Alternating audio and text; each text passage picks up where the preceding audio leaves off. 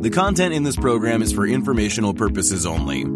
You should not construe any information or other material as investment, financial, tax, or other advice.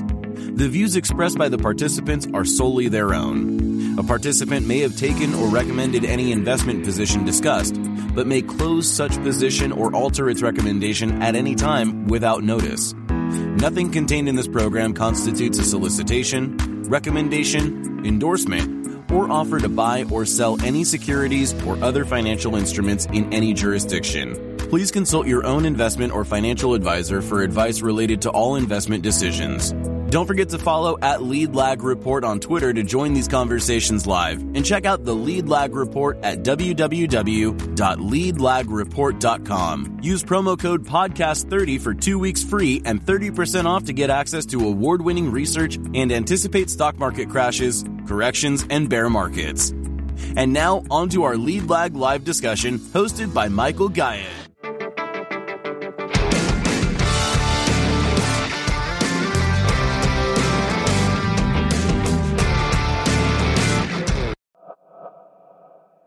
My name is Michael Guyett, publisher of the Lead Lag Report. Joining me for the hour is Anthony Zhang, co-founder of Vinovest.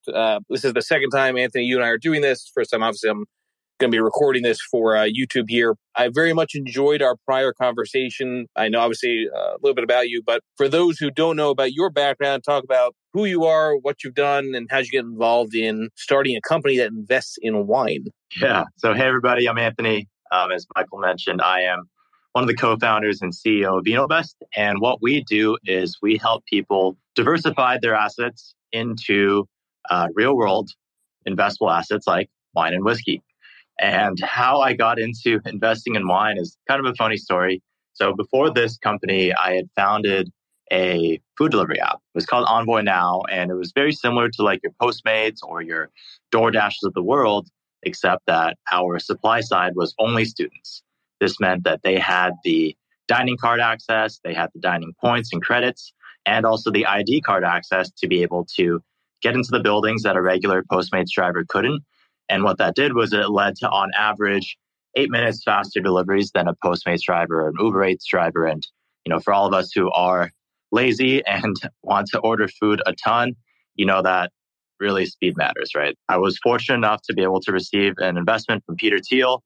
That gave me the freedom to drop out of college and run that company full time, and was able to sell that company a few years ago. And that was back in 2016. Got hooked on crypto right after that. And that was really my sort of foray into alternative assets and investing.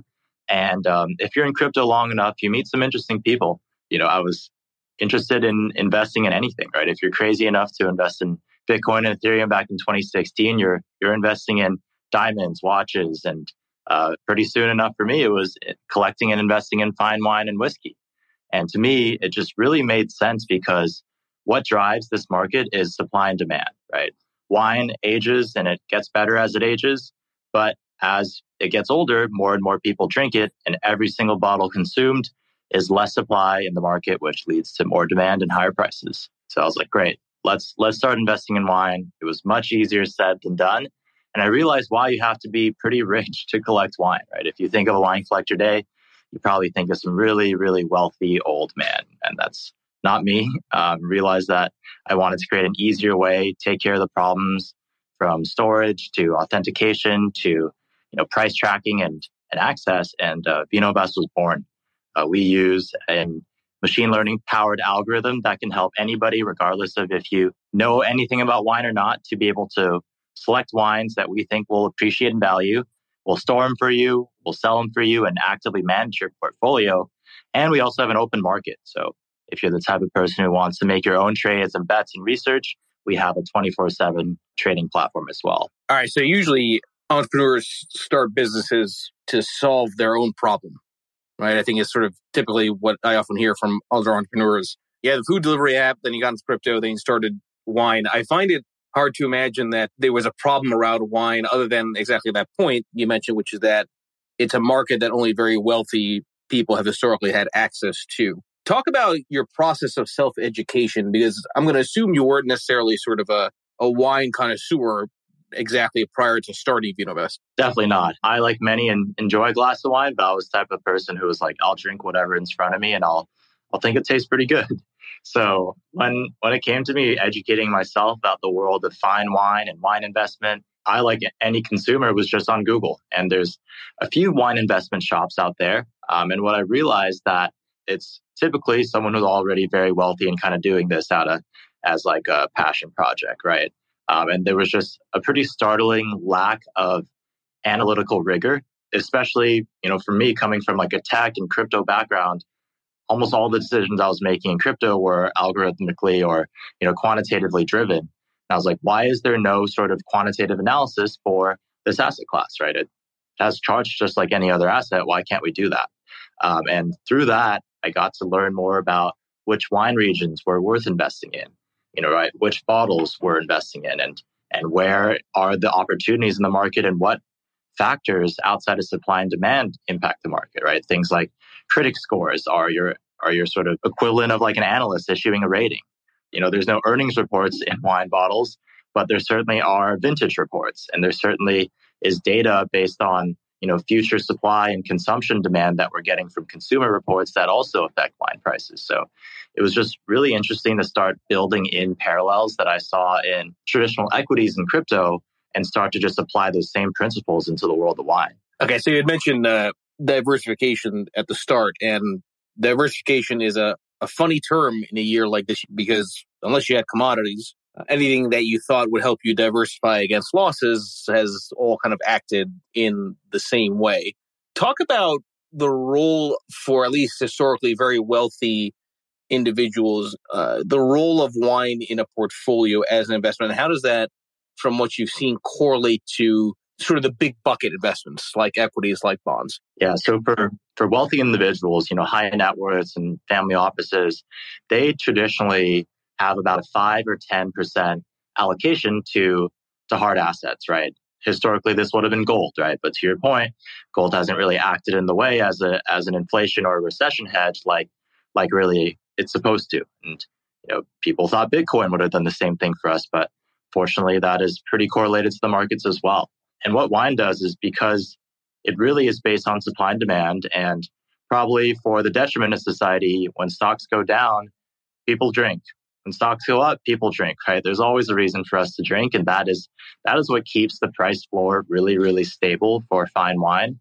And that is what wealthy individuals, family offices, and money managers use wine for in a portfolio. It's that sort of, less liquid, very solid, stable, uncorrelated asset that's going to give you returns, whether it's a down year or an up year in the markets. On that point about people drinking in recessions and in bear markets, that makes sense, obviously. But is there any sort of shifting in price point? I mean, I understand this is more for the wines are kind of more for those that are wealthier, that probably don't have to worry too much about losing, their net worth in a meaningful way that affects their lifestyle. But does there tend to be sort of a downshift in recessions around the types of wines that get more attention because they're cheaper or they're more of a value? Yeah, that's a great question. So we've analyzed this consumption data during COVID as well as during 0809. And interestingly enough, let's look at 3 different categories. So I'll say like bulk wine, which is stuff that's like $15 and below, mid-tier wine, which is like, $30 to $70. And I'd say anything above $70 is like more premium wine. A lot of the bulk wine, so $15 and below, those drinkers actually shifted to hard liquor. Maybe they needed something a little bit stronger at the end of the day. That sort of mid-tier, so like the stuff that like a bulk wine drinker might splurge on, that almost disappeared. But what we saw was that more and more people were turning to that premium category. I mean, that is, the category that we invest in, which is fine wine, one that has, a lot of sort of brand value, limited supply, and had that sort of long lifespan that can lead it to age and get better over time, regardless of where you are in an economic cycle.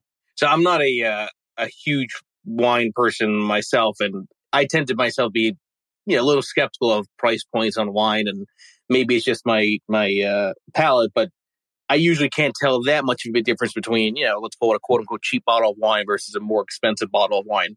What are your thoughts on sort of how much of this marketplace is driven by what you alluded to, which is brand and kind of the stories around particular wines versus, kind of the perception, right? Versus the reality of, at the end of the day, it's still a drink.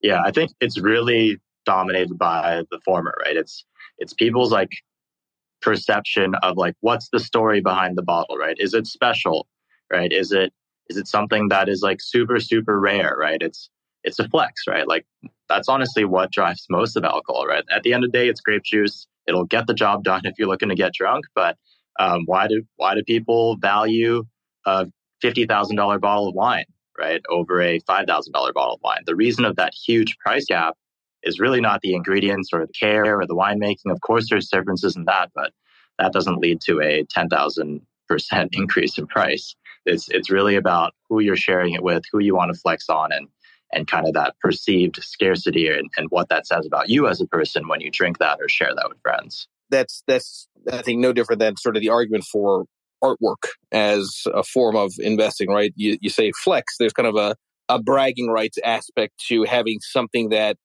is one of a kind, whether it's drinkable or just visible, and becomes a way to basically show that you have something nobody else really can possibly access. You mentioned value there. It's there's no such thing as price to earnings when it comes to wine, and value is always in the eyes of the beholder, right? When you don't have any sort of clear fundamental basis, and again that applies to artwork and I'd argue watches and that kind of type of investment. How do you think about what's a quote unquote undervalued versus overvalued type of bottle? Yeah, I think to take your price to earnings ratio analogy, we look at something internally at VinoVest called price per point. So critic scores are the points that we look at, and say if we look at like the last 10 years of a winery, and if we look at the average prices divided by the average points given by the major critics, we're able to find relative value, right? So if like a 100-point wine is $10,000, but a 97-point wine is $5,000, right? There's a clear gap in that value where like, hey, like still a great wine, it's still 97 points, but it has a 50% discount because, human nature just values the perfect score, right? It's very hard to find. So then we'll be like, all right, well, even though we're getting a huge discount on this wine, in 10 years, will it matter, right? It's still going to be such a rare wine that's scored very highly that we're going to scoop this up at a great entry price and be able to sell it off. All right, so where do I invest in wine when I want to invest, right? It's not just any $100 bottle is going to get you returns, right? There's different regions and different places that are sort of your major markets. And, obviously California, especially Napa, is one of our major markets.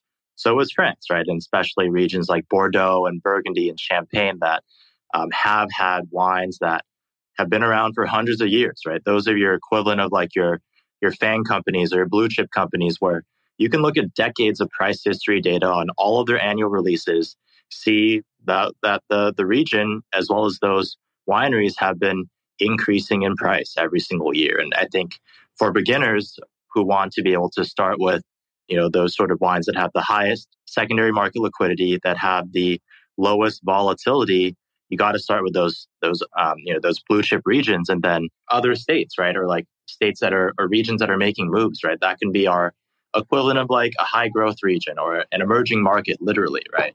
There's awesome wine coming out of, Central America. There's awesome wine coming out of, parts in the United States and Europe that previously were just not well-known wine regions. And those are ones that we're definitely keeping an eye on, because one of those, they could be the future Napa someday in the next few decades. I want those that are in the space. And again, I'm hosting this. I'm not getting paid by Anthony or by VinoVest. So this is more of just a conversation that's interesting, especially in an environment where everyone is unfortunately in the same boat, which is where the hell do you invest in a period like this that's so unusual? Just talk about some of the logistics and mechanics of what goes into the back end. So somebody goes to VinoVest, what are they doing on the front end? And then what are you doing on the back end to complete that transaction? We'll be back after a quick break. Hello, listeners. Michael Guyad here from Lead Lag Live. Are you ready to take a deep dive into market trends, risk management, and investment strategies? Then you need the Lead Lag Report. Our in-depth analysis helps you understand the financial markets like never before. And guess what? We're giving you a chance to experience it at a discounted rate.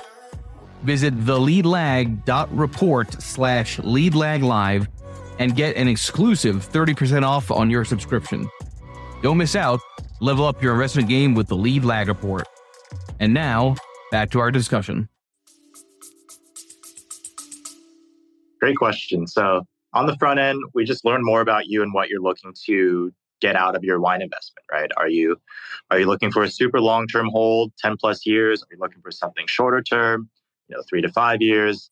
How much do you want to put in today versus in the future? By the way, I'm going to assume there's no such thing as day trading wine for whatever it's worth. People are doing it. People are doing it because even though the world of wine news is not as exciting as crypto or stocks, but there's still things that lead to like intraday price pops. So the other day, for example, I think it was like Jay-Z or Beyonce, they like posted a bottle on their Instagram stories, right? And it was a bottle of like Sassicaia, which is this famous Italian wine.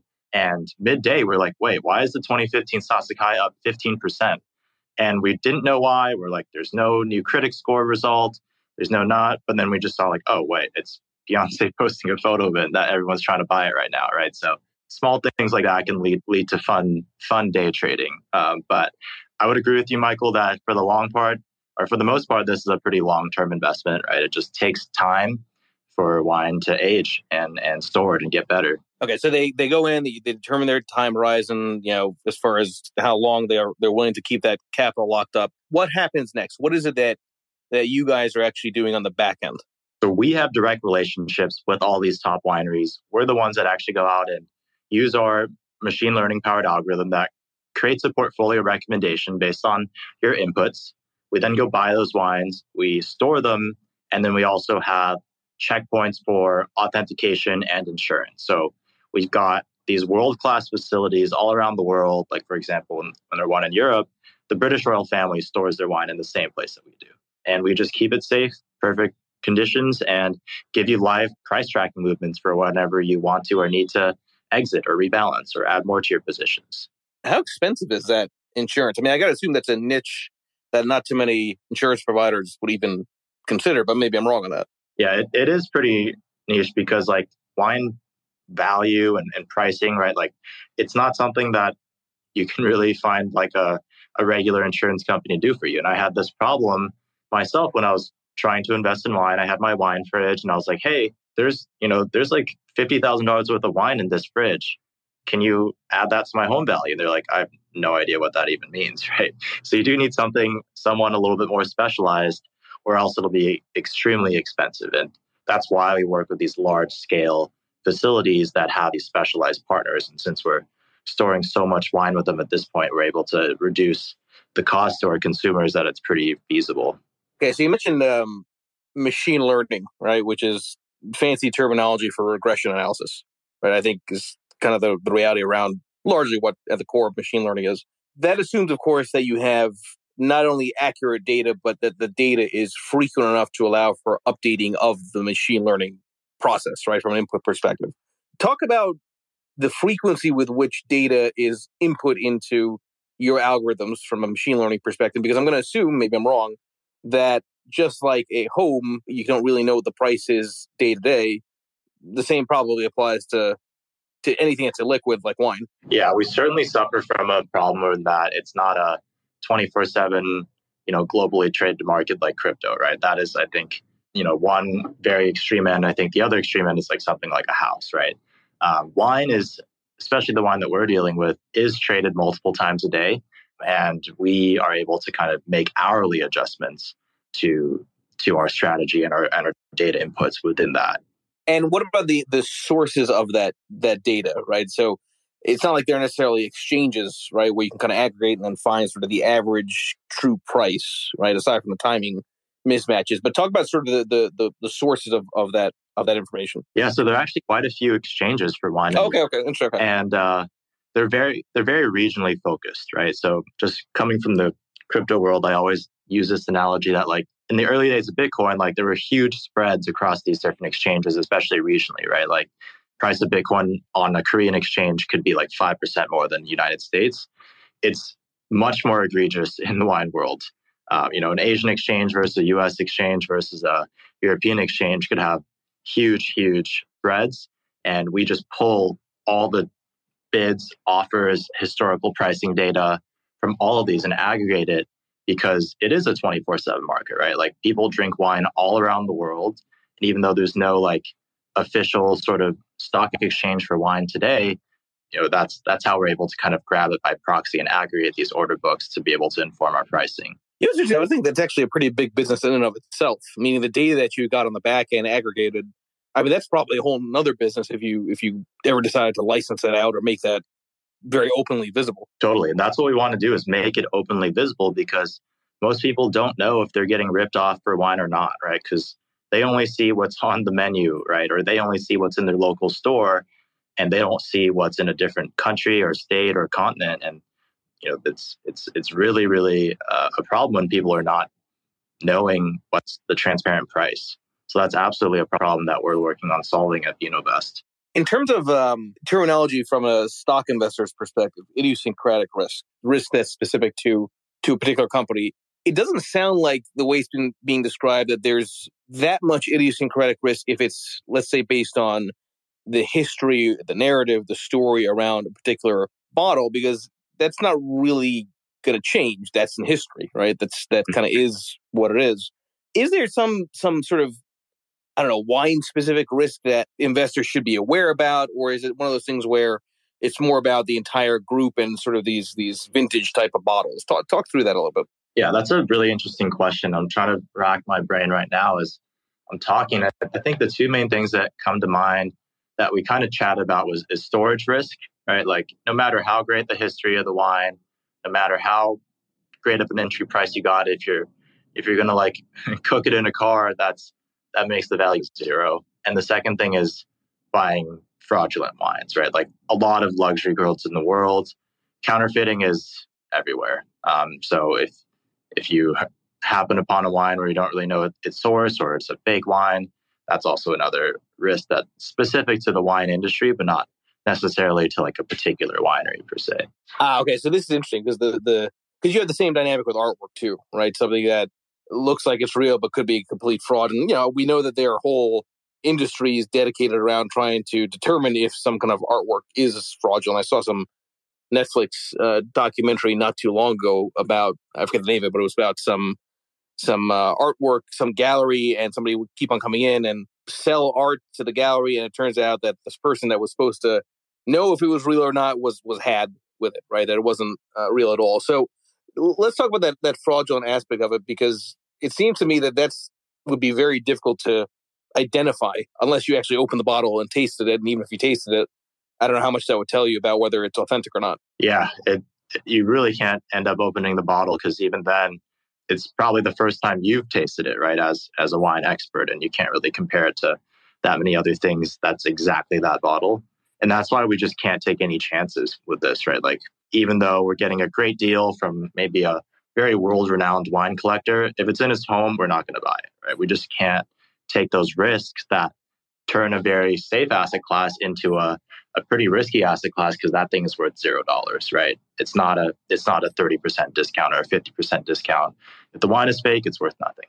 Let's talk about correlation within the asset class for a second here, because there's the old expression that when it comes to the stock market, a rising tide lifts all boats.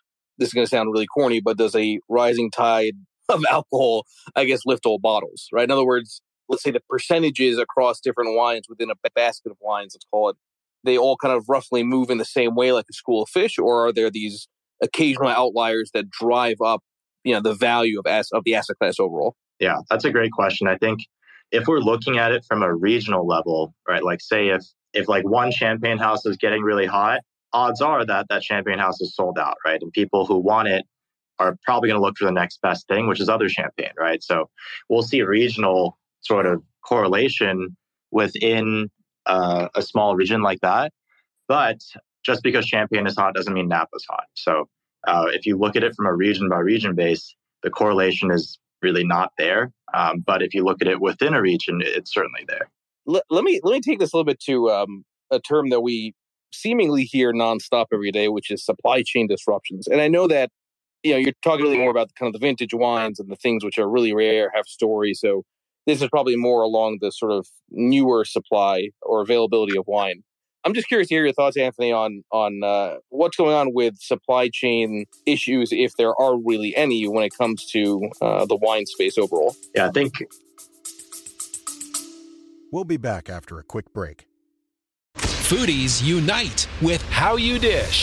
It's social media with a secret sauce. Food, the world's first network for food enthusiasts. How You Dish connects foodies across the world. Share kitchen tips and recipe hacks. Discover hidden gem food joints and street food. Find foodies like you. Connect, chat, and organize meetups. How You Dish makes it simple to connect through food anywhere in the world. So, how do you dish? Download How You Dish on the Apple App Store now. global shipping has definitely made things a lot tougher, especially for those hard costs that winemakers depend on, right? So the cost of glass to make a bottle is up around 30-40% year over year. Obviously, cost of labor and gas for machinery and tractors and things like that is up as well as the cost of cork. So all of those things need to be built into the bottom line for a new winery. So you'll see new wine prices go up. And that's also led to people buying older wine, right? Because all that wine is already out in the open.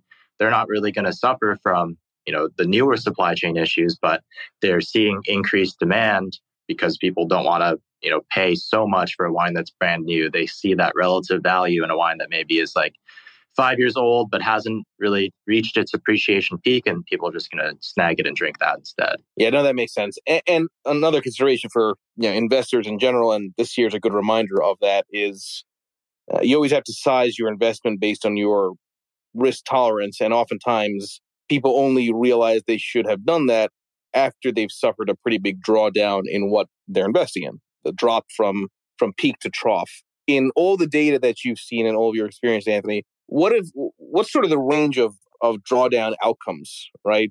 In any particular cycle, what's the worst that the average has done, peak to trough? What's the worst any individual wine that wasn't a fraudulent situation has done? Talk about how severe declines and risks historically have been for the space. Yeah, I'm trying to rack my brain, and I'm looking at the last few recessions. Average drawdown in 2020, back in February, March, was around 0.4%. Average drawdown in 2008, 2009 was more severe. That was around 11%. And then the average drawdown during the dot-com crash, during that sort of like 2001, 2002 period, was around 11% again. So that's how the broader fine wine market looks. Of course, I think there are outliers that could probably see more severe peak to trough falls, maybe around 20, 30%, but it's rare, right? Someone would have to do something really, really wrong. Like, I don't know, that winemaker turns out to be a murderer or something like that for people to stop drinking their wine and or selling it at a huge discount. And the thing is, like, if you're selling a bottle of wine for 40% less or 30% less than what you bought it for, most people are just going to take that loss and just drink it instead of like getting a monetary loss. So that's, I think, another reason why the drawdowns in wine are not as volatile as what you're seeing in other markets. By the way, if it's a murderer, you definitely don't want to buy the red wine, just for whatever it's worth. I think that would be a bad move to do. Yeah. How do demographics and population shifts impact the trajectory of wine demand, right? Because I got to assume, like everything else, there's always preferences by one generation or another over what's being consumed. Maybe taste shift for any number of reasons, diet shift. How much variability is there on wine demand based on multi-generational type of cycles? Yeah, that's a really good question. I think in the past, maybe 5 years, we've seen a big shift toward people caring about organic, natural, sustainably produced wine. And oftentimes that wine tends to have like lower alcohol levels per bottle than what we've seen maybe like 5 to 15 years ago, where like... So that's interesting, actually. So in other words, the ABV equivalent, right, is less historically. Now it's much more because people want to maybe get messed up faster. Yeah, so that's something I've definitely seen as more of a generational shift, right? Like we always hear about people leaning more toward like low alcohol options nowadays, especially that people care about their health and want to know where those grapes were grown and the name of the guy that picked it and stuff like that. Because of that, though, like if you're drinking wine that's 12% versus 15%, you can drink more than 12%, right? So the volume is going up on a consumption standpoint, whereas the shift is becoming more popular for these like lower, more sustainably farmed type of wines. Since you use that term sustainable, is that often when I do these spaces, I don't overly prep. It's just kind of me curious and asking questions. So sustainable wine, I've seen that obviously, but just like there's been a move towards ESG investing, has there been a similar sort of level of excitement around organic wines, even though you can argue wines really are organic to begin with? Yeah, it's certainly been a shift that we've seen. And I think also as a way to combat climate change, right? Because if you're farming sustainably, that, average vine on the vineyard is going to be needing less external, fertilizer and things like that, and be less dependent on perfect weather, right? It's able to be more drought resistant. It's able to kind of do better toward more volatile weather. So it's both something that the winemakers are doing out of necessity and also something that consumers just care about more and more on their labels. When you are managing, I think, a large number of clients who are very, very new to the space, this is definitely part of like that sort of second layer education that we give to clients, right? We first want to start like, hey, why should you invest in wine? Then it's why should you invest in these certain regions of wine? Why should you invest in these actual wineries within the regions? And then, specific bottles and specific years, because there's definitely a lot to unpack and can be pretty overwhelming to start with if we kind of just dove down to the micro level to start with. What are some of the common traits among investors that go to you through VinoVest? Meaning, from a demographic perspective, more men than women tend to invest in stocks, right? This is just factual. I'm going to assume that may not be as big of a skew when it comes to investing in wine, but talk about sort of the sort of age brackets, the gender aspect of who tends to come and visit your site and then actually put some capital at risk. Yeah, I think in terms of like the age demographics, it's looking like millennials and Gen X. So, folks that I think have been in the workforce good, 10, 15, maybe even 20 years. And they've got their sort of initial investment portfolio down, right? They're contributing to their 401k and they've got their stock portfolio. And maybe they're also invested in another alternative, right? Whether it be like real estate or crypto or anything like that. And wine is like one of their first or second things outside of stocks that they're investing in. They realize that they want to be able to protect their wealth in addition to growing it.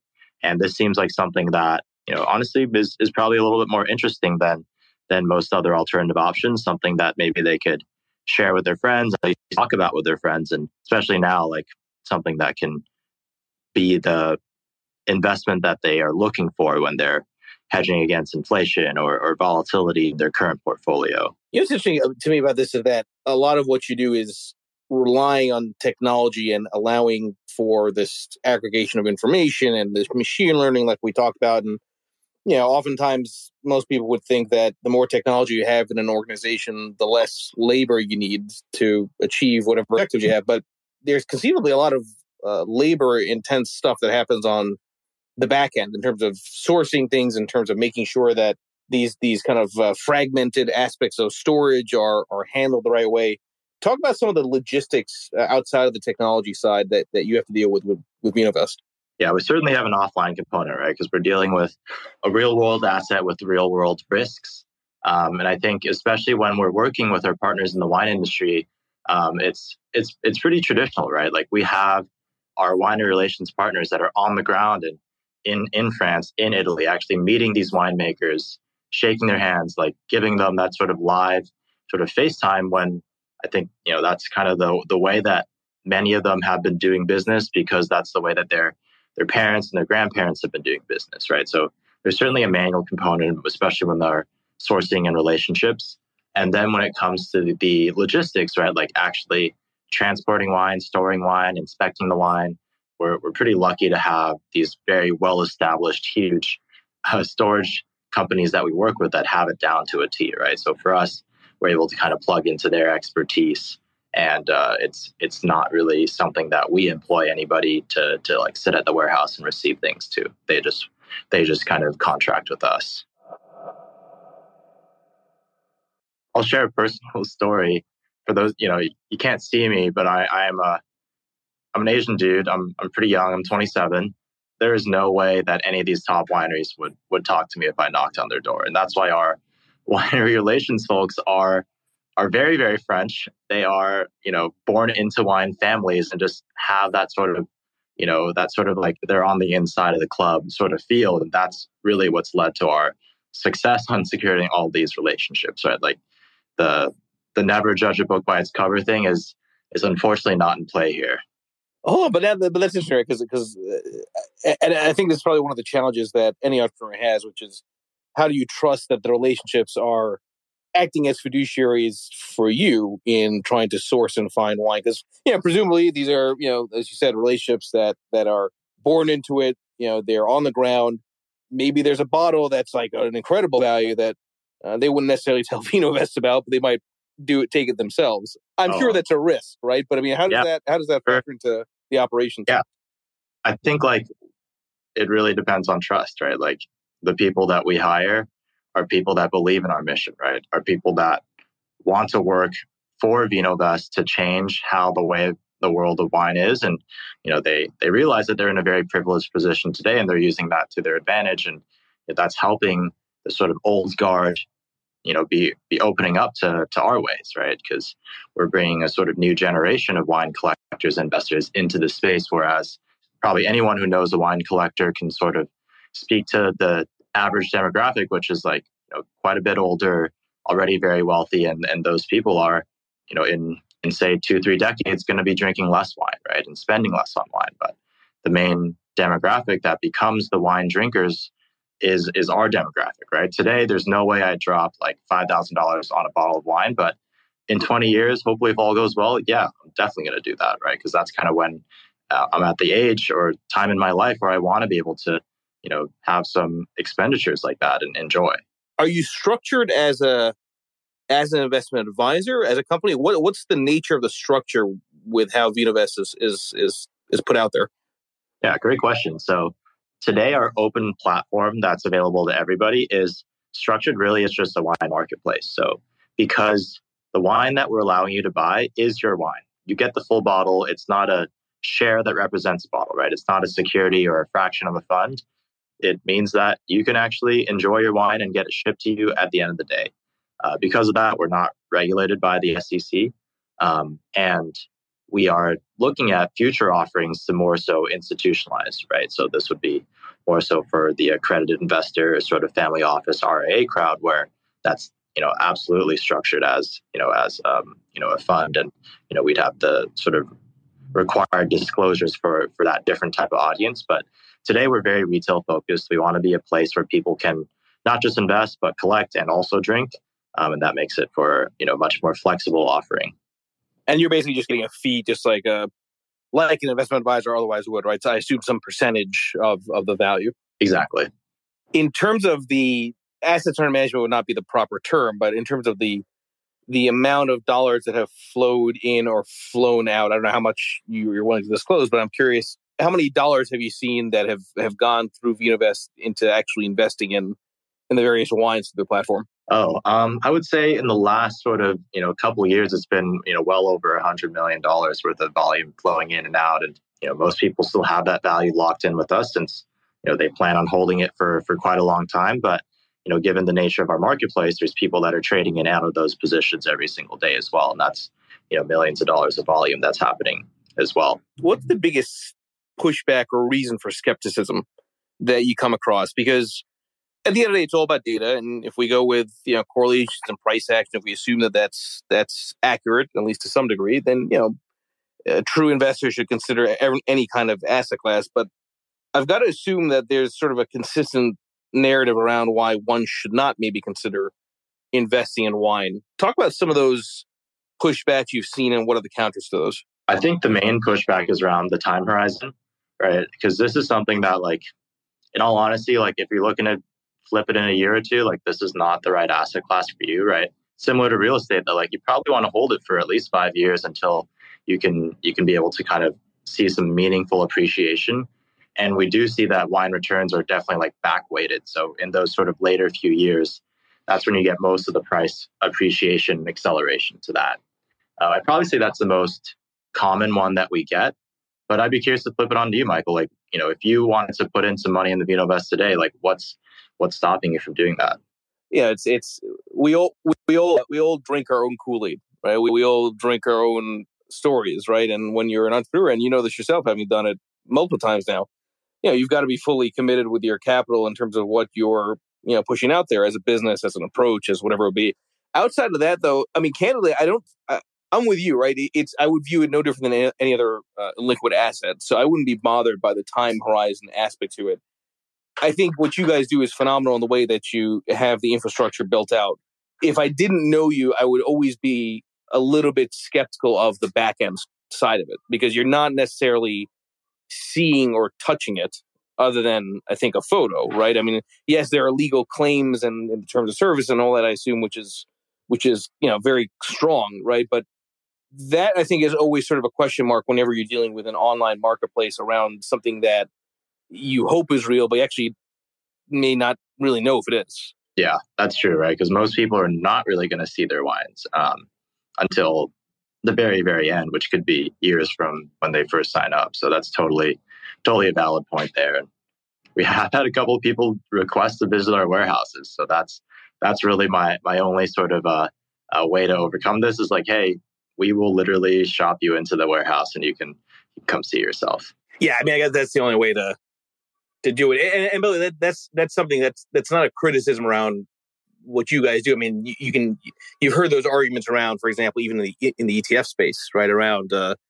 gold ETFs or silver ETFs. If you're buying the fund, right, and is it really backed by anything? You can't really actually go necessarily that easily to see if everything is matching up to the AUM of the fund with the underlying precious metal. Totally. I would love to see all the US dollars that are supposedly backing Tether too, right? So it happens in a lot of different asset classes. And that is why I go back to wine is a better store of value. So with that said, everybody that's here, this was a fun conversation. Check out vinovest.co. Follow Anthony, and everybody go enjoy a little wine tonight.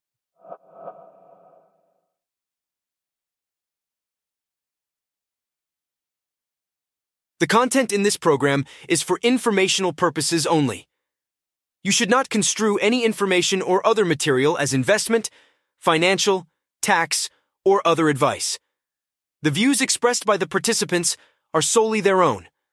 A participant may have taken or recommended any investment position discussed, but may close such position or alter its recommendation at any time without notice. Nothing contained in this program constitutes a solicitation, recommendation, endorsement, or offer to buy or sell any securities or other financial instruments in any jurisdiction. Please consult your own investment or financial advisor for advice related to all investment decisions. Don't forget to follow at Lead Lag Report on X, Instagram, Threads, and YouTube, and check out the Lead Lag Report at www.leadlagreport.com.